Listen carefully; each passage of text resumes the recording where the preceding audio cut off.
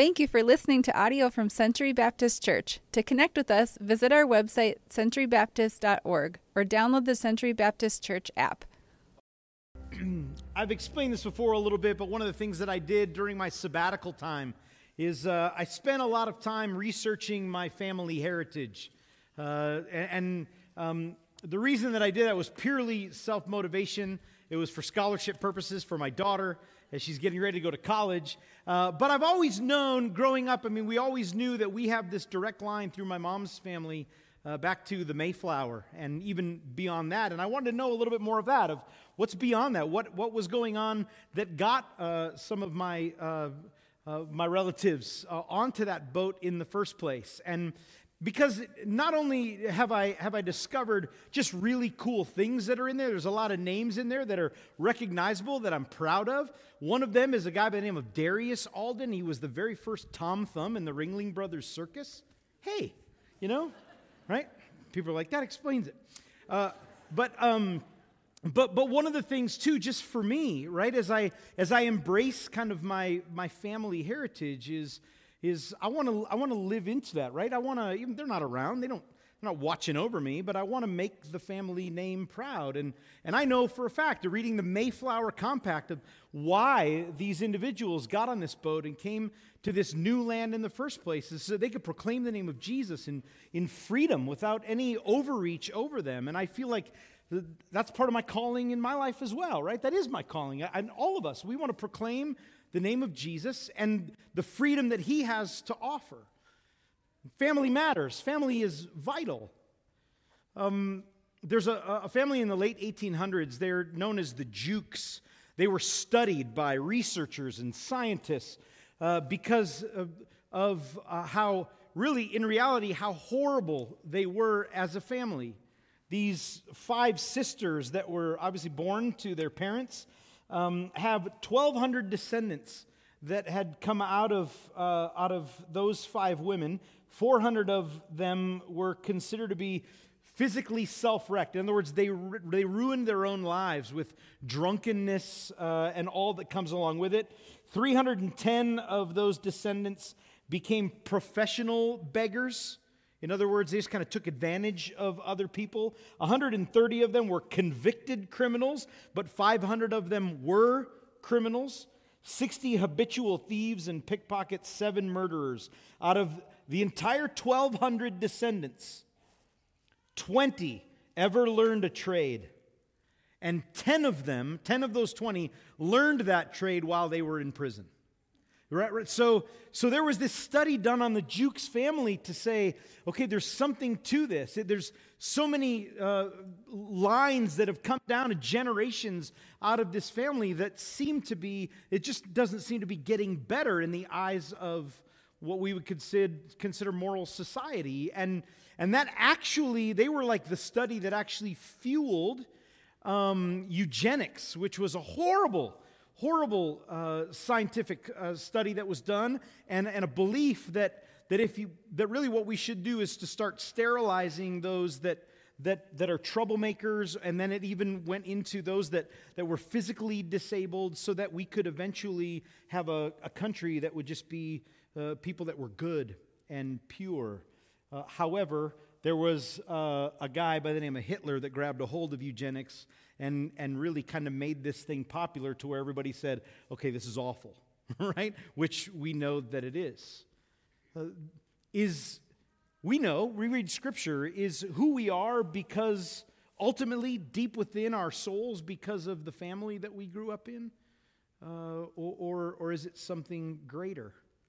There's another family in the middle of the 1800s, the Scudders, that were missionaries. John Scudder and his wife were missionaries to India, and of their 10 children that they had, 9 of them went into full-time missions back to India. The one that didn't, because she passed away while in training to become a missionary to go to India. 5 of their grandchildren became medical missionaries. And in 100 years, the 100-year celebration of their ministry to India, 3 of their great-grandchildren felt the call to ministry and set sail for India, and 31 now descendants have become missionaries in India, while many, many more are serving around the world. Family is vital. We know from the story of the Jukes family, right, that they're just living out what they've seen in their lives. What's the examples that have been set for them? And the same thing goes for the Scudder family.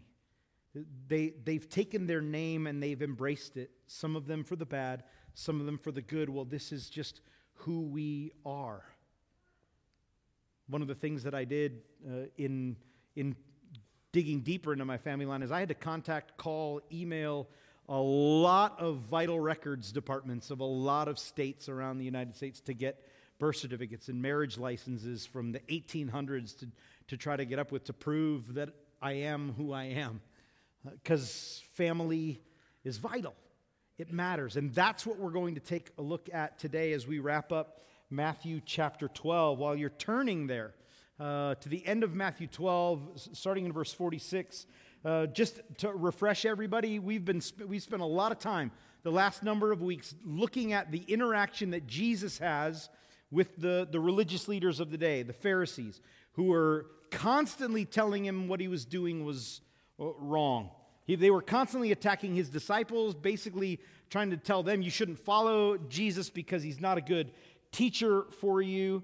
We found the Pharisees lying about who he was, proclaiming and saying that his power that he has comes from the devil, and Jesus has rebutted that and proved who he was. And in today's text, it's going to kind of wrap up chapter 12 in this conversation by Jesus once again proclaiming who he is. However, he now gets to shift the focus and in all of it to look at the crowd that has stuck with him to say, let me tell you your identity. Let me tell you about what family you are now a part of. So this is what it says, Matthew chapter 12, starting in verse 46. If you can, if you're able, if you're willing, let's stand together as I read this to us. While Jesus was still speaking to the people, behold, his mother and his brothers stood outside, asking that they could speak to him. But he replied to the man who told him, "Who is my mother? And who are my brothers?" And stretching out his hand toward his disciples, he said, "Here are my mother and brothers. For whoever does the will of my Father in heaven is my brother, my sister, and my mother." Let's pray. Father, in the next few moments that we have together, would you just do a work? You've given us your word, what you want us to know. Help us to understand. So may your Spirit just be at work within our hearts, our ears, our minds. Let us be focused on you, God. I pray that you'll be with me as well. God, protect my words, that I don't say what you don't want me to say, that I say what you do, so that we could continue this mission that you are on and join you in it. In your name, amen. You could have a seat. So let's talk about this important moment that Jesus has, vital moment that Jesus has in this situation. Matthew chapter 13, which we'll get to, which, by the way, next week, Paul Ewing is going to be here. He's our field director, missionary from Japan. So we're excited. He's also a son of Century Baptist Church. So he grew up in the youth group. His dad was pastor here. His dad was my pastor growing up. And Paul and his family now serve in Japan. And he's going to come back next week and actually bring us the word, Matthew 13, the parable of the sower. I figure who better to talk about the sharing of the gospel than a missionary, to talk about the scattering of the seed. But for the next 20 minutes, you got me. So we'll keep moving right along. So Matthew 13 will tell us a little more about Jesus' family, that he's got sisters, that he obviously has a mom and a dad, and that he has brothers. And chapter 13 actually names his brothers, James and Joseph and Judas and Simon.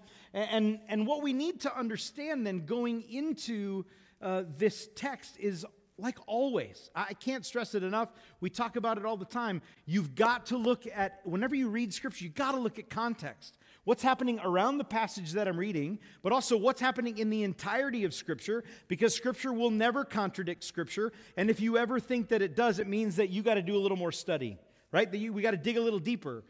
because it will never go against it, so there must be a deeper meaning. And so there's deep meaning in our text today.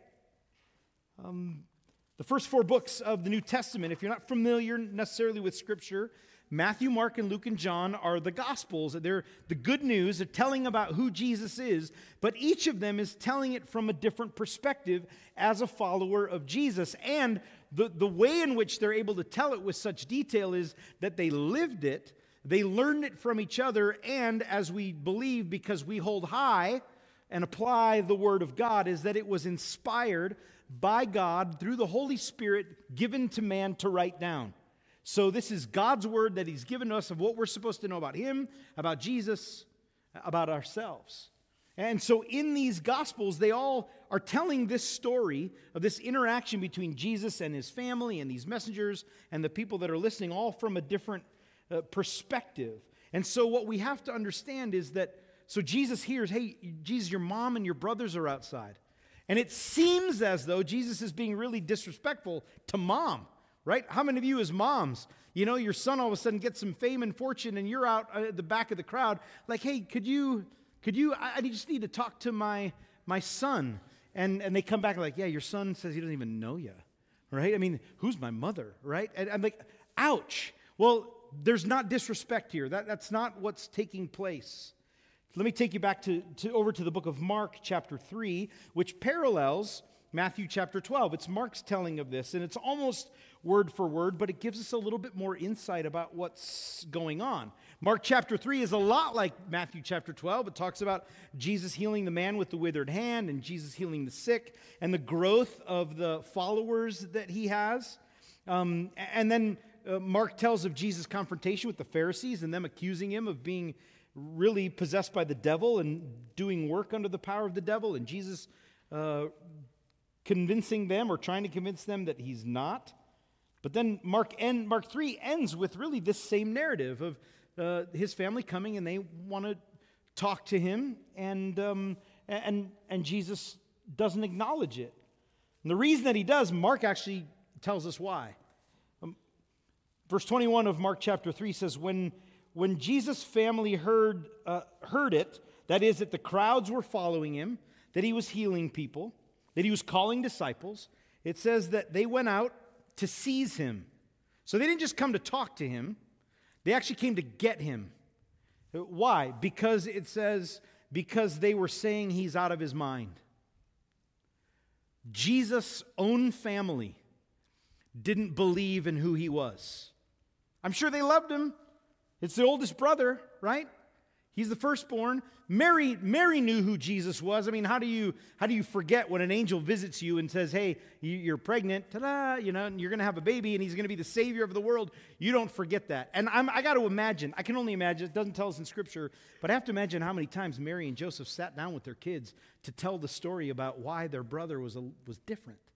Right? But now they're hearing, because what's happening? They're hearing that everybody's saying that Jesus is crazy, that Jesus is demon-possessed, that there's this guy that's walking around and he's claiming to be the Messiah. And I'm sure because I'm a brother, right? And if people would say, "Your sister's crazy," I would go, "I know," but no, I would say, "Hey man, that's my sister, right? Don't talk about her that way." And all these people are talking about Jesus, and they're going, "Hey, let's go get him. Mom, can we just go get Jesus? He's causing all of these problems. He's embarrassing us. People are talking bad about him, and I'm getting made fun of at school because, of what, I don't know what happened, but it says that they go to seize him. They didn't want to just come and talk to him. They want to get him out of there because he's causing too many problems. And they just really are in it either for themselves or to try to save Jesus. And Jesus will say in chapter 13, he knows it, right? That's why Jesus' response was the way that it was. Who are my mother and brothers? He said, I'm going to use this as a teaching opportunity because I know why they're here. And he goes to Nazareth, his hometown, in Matthew chapter 13, and it says that a prophet is never welcome in his hometown or in his own home. He knows it. His family doesn't accept him for who he is. John chapter 7, Jesus stayed in Galilee when everybody else was going up to Jerusalem for one of the major Jewish feasts, and Jesus stays. And his brothers come to him and like, hey man, what are you doing down here? You should go to Jerusalem, because if you really want to be as popular as it seems, you should go there, because that's where the crowd's going to be, and you can kind of do your thing up there, and everybody will follow after you, right? So it was kind of this mocking of him. Jesus knows that they didn't believe in him. And that's what John 7:5 says. Not even his brothers believed in him. That's why they're there. All right, so it paints a different picture. Rather than, hey, we want to come, Jesus, and we want to get to the inner circle, and we want to learn from you. No. They were trying to distract from the work of God. We're just trying to get you out of here. Matthew says they want to speak with him, but we know why. They were cynics in the fullest sense of the word. It means to believe that somebody else is motivated by their own self-interest. It's to doubt someone's motivation. And I want to be really careful today, because I don't want to, I don't care if people get angry. I don't want to be angry about this. But you hear me talk about this all the time. I'm exhausted by Christian cynics in the world today. It's actually breaking my heart. And as a person in ministry, somebody asked me, what would ever cause you to ever want to quit doing ministry? And I said, it'll be the cynics in Christianity, because they're wearing me down, and they're wearing I hear it from young people all the time. Why are Christians so angry when they're supposed to be about the joy of the Lord? Remember a couple weeks ago, the Grammys on Sunday night, and we saw some pretty vile displays that took place.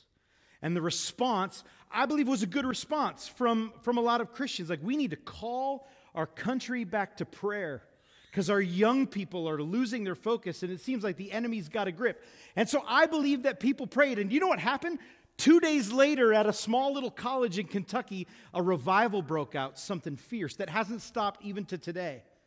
Praise and worship. Thousands of young people have turned their lives over to Christ. In a day and an age when I've been crying out to God for this generation, because 60% of ages between the ages of 10 and 20 have considered suicide. 45% of Generation Z are struggling with depression and anxiety. And we just need to, there's just been this cry, God, we need you to do something. And he's doing something in that age group. Then I got to go online this past week, and over and over and over again, I got to hear from Christians that say, well, be careful that you call that a revival. I heard one guy say, because they're not using the version of the Bible that I use, so it can't be of the Holy Spirit. Be careful that you call that revival, because the songs that they're singing really aren't the songs that we would choose to sing in our church. One guy said, I was there for an hour, and it can't be revival, it's not the Holy Spirit, because I was there for an hour and nobody preached. It's been going on for 10 days. You were there for an hour? That's like somebody coming here and sitting in worship, and they walk out after the first minute and go, well, nobody prayed, nobody preached. What a terrible place that is. It's not our job to judge. We got to stop being cynics and just praise God that he's answering the prayers that we asked him to. God, would you send a revival, because our country seems like it's just going down the tubes. And then he does, and we're like, oh, God, but would you send it differently? Not like that. That can't be you. Why don't we just shut up, right? And lift up our hands and just praise God and say, God, thanks for what you're doing in this world. I don't want to be known. I don't want to be known as the cynic. I talk with people, and they got a testimony to share. Like, oh, God's doing this. And I go, why don't you tell somebody? Like, I don't have anybody to tell, because everybody that I want to sit and talk to will tell me about why it's wrong. Because that's the world that we live in. We don't talk about the wins that God is up to, because we know that there's always going to be this one voice over here about telling us about why there's something that's wrong with it. So let's just let God work. People ask me, what do you think about the revival in Asbury? I'm like, good. If God's doing a work there, then let him do the work, and then let it come and start in my heart. I would love to see it happen, but it's got to start with me. It's got to start with you. And then let's watch what God does, because that's exactly what God does. Jesus doesn't care about the cynics and they're his own family. He's like, I know what's behind your heart. I'm not even going to respond to it. But thanks for coming, because I'm going to use this to encourage the people that are here right in front of me. And so his response is significant. He says, who are my mother and my brothers? And he extends his hand and he points to the crowd that has stuck with him. This crowd that's been with him as the Pharisees have tried over and over and over again to discredit him, right? Oh, he lets you work on the Sabbath. Oh, he heals on the Sabbath. Oh, he's possessed by the devil. And they're just going on and on and on. And Jesus stops and says, you want to know who my family is? They're the ones that stuck with me through all of your garbage. They're the ones that are still here, that are following me through it all, that have given up everything in order to follow after me. This is my mother and brothers. Anybody who does the will of my Father in heaven is my brother, my sister, my mother. He's not disowning his family at all. He's not disrespecting them at all. He's using it for this teachable moment to speak into the identity of people who, if they follow after him, are going to have to walk away from their own families, a lot of them. Jesus told them that. A lot of you are going to lose your family because of me. And so he says, but I'm your family, and the people around you are also yours. The will of God, Jesus says. It's referred to over and over again. Matthew, when he talks about the will of God, is always about obedience to God through Jesus Christ. Or we could just sum it up, chapter 7, where Jesus said the only ones that will see the kingdom of God are those that do the will of God. And that implied meaning of doing the will of God is an eternal work. In other words, that can only be done by Christ, by following after him. John 6:28, the disciples asked Jesus, what is it that God wants from me? What does he want me to do? And Jesus says that God's will is to believe in the one that he's sent. That's his will. His will for each and every person, for each and every one of us here. He desires that none should ever perish. The will of God, a blueprint for life, is that you follow Christ. So in this culture that Jesus was in, that people were just brought up to, you never left your family. You rarely ever went further than probably 10, 20 miles from your home because you just stayed with your family and the home just continued to grow. You'd get married, you'd build an addition onto your dad's house and you'd just move your bride in and you'd have kids and you just keep expanding kind of the family compound. Every decision that you made, we make a lot of decisions. Is this the best for me, right? In ancient Jewish culture, is this the best for my family? And is it the best for my neighbors? Is this the best for my town, my tribe, my clan, my city? You cared about community. So to follow after Jesus, who was considered to be, even by his own family, but the religious leaders of the day, kind of an outcast and one who is a little bit crazy, to follow him would be really an abandonment of faith, and your family then would say, we can't have anything to do with you. And so Jesus says, so I have to show you that if you follow me, I'm your family. You're my family. We're family together. That's why the New Testament throughout talks about the church as the body of Christ.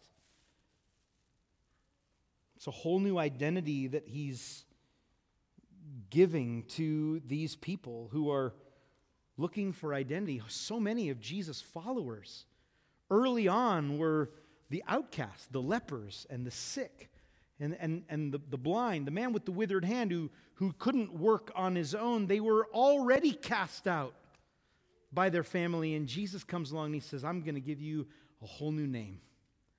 I'm going to give you a whole new meaning and a whole new purpose. I'm going to give you hope, and I'm going to be with you every step of the way. You are my family. Galatians 3:26 says that in Christ Jesus you become the sons of God through faith, no longer labeled by Jew or Greek or male or female or slave or free. If you are Christ's, he says, you are all Abraham's offspring. Imagine that. Imagine being a Gentile who's been told your whole life by the Jews that they're special and they're receiving God's promise on their life and God wants to do great things in their life and God blesses them, but you'll never get it because you're not one of them. And Paul comes along and says, if you believe in Christ, if you allow him to be king and rule over your life, you inherit the promise as well. There's a great future for you. You all become sons of God, children of the living God. Do you know what that would do in the hearts of people who always felt like they were nobodies? Maybe you do. Because maybe you've come from a family that you would say, well, we're not the Jukes, but we're pretty close, right? And people don't think very highly of us or our family because of what our parents or grandparents or my siblings or even what I did. Maybe your identity is in your negative activity and action, and you just say, is there a place for me? Scripture is full of it. Jesus says it. Yeah, you can be a part of my family. I'll give my life up. I would die to have you as a part of my family, for you to take my name, for you to then inherit my traits, right? To start living into this community that I have continued to build. So there's a key decision that comes out of this text for us today. Plain and simple, are you part of the family of God? Are you one who has made the decision to say, you know what, Jesus, I'll follow you wherever you want to go, whatever the cost is? Have you embraced God's will for you, His desire for you, that you would believe in Christ and that you would be saved into His family? Do you believe in the power of the gospel, this activity of Christ giving His life up for you, going to the cross, dying for your sins, and you just say, I recognize it. I recognize that I am the sinner that you needed to die for. And I want a new life. I want the new name. Jesus says, so give it to me. Surrender. Acknowledge who I am. Galatians 2:20 tells us that when we allow ourselves to be crucified with Christ, in other words, we acknowledge what He did on the cross and say, I want to die to myself too. No longer the selfishness, but Jesus, I want you to rule within me. That's exactly what happens. That it's no longer I who live, but now it's Christ who lives in me. His power at work. Our identity now is changed. It's no longer about who we were or what we did. It's now about who's Jesus, what's He up to, and how am I going to let Him work through me. And today, if you say, I know all that, I believe that I am a disciple of Jesus, I am a follower of Him, I love Him, let me just challenge you with a really quick, it's just a great once in a while to just do a quick heart check for ourselves. Jesus says in Luke 14, as He elevates the seriousness of what it means to be a disciple, He says, if anybody does not hate his own father and mother and wife and child and brothers and sisters or even his own life, he cannot be my disciple. Let me go back to Jesus, what Jesus means by this. Because if we go back to when He's giving an explanation of kind of the Old Testament and the Ten Commandments, remember He said if you hate your brother, it's just the same as killing them. So Jesus obviously isn't telling us that in order to follow Him, we got to hate everybody else. That's just foolishness. That's not the gospel. So you have to look at that word. That word is miso in the original Greek, and it's got multiple meanings. One of them is hatred, because that's how we understand it in English, but really what it also means, it means to love a lot less. And that's what Jesus is saying. That the only way that you can follow me is you've got to love everything else a lot less. So today we have to take an inventory of our lives, and we have to say, so yes, I claim that Jesus is king, but who's actually on the throne? And there can be some really great things that we actually can fool ourselves into things that are very God-honoring, that are actually things that we love, that we think that are good, because I know that there are a lot that we put our children on that throne. We need to love our children greatly, but less than we love Jesus. We need to love our spouse, that we would be willing to die for them sacrificially, but we need to love our spouse less than we love Jesus. We need to love our neighbors, we're told that, but we need to love them less than we love Jesus. We need to love our stuff less than we love Jesus, our jobs, our careers, our titles, all of that. And the way that we do it is you just choose to love Jesus. And you put Him in the perspective of Him on the throne, and it's going to give you a much better view of everything else. And let me tell you, you are going to love your wife, your children, your grandchildren, your coworkers, your neighbors, your enemies so much better if you love Jesus best It's vital to our lives. He wants to give us a new identity. He wants us to embrace it. Jesus says in Luke 14:33, if you don't renounce everything, you can't be my disciple. He doesn't mean disconnect from it. He says, are you willing to give me full allegiance? And then I'll do a great thing through you to do a great thing for those that you love. Do you love Jesus? Make him king. Let's pray. Jesus, today we say thank you for your word. God, thank you for how you've given it to us so that we have instruction on how to live life the way that you want us to. Jesus, thanks for setting the example. We come to you today, Father, and we say we're sorry. Forgive us for continuing to create this culture in the church today where we want to doubt everything first. Jesus, help us to love you more than anything else, more than ourselves, so that when we do see you in action, we know it's you. So that we can be prepared that on that day, when the trumpets sound and the clouds part and Jesus, you return for us, that we don't have any inkling of doubt in our minds that it's you. But we just raise up our hands in worship and we give you praise. In your name, amen. Let's stand and close in worship.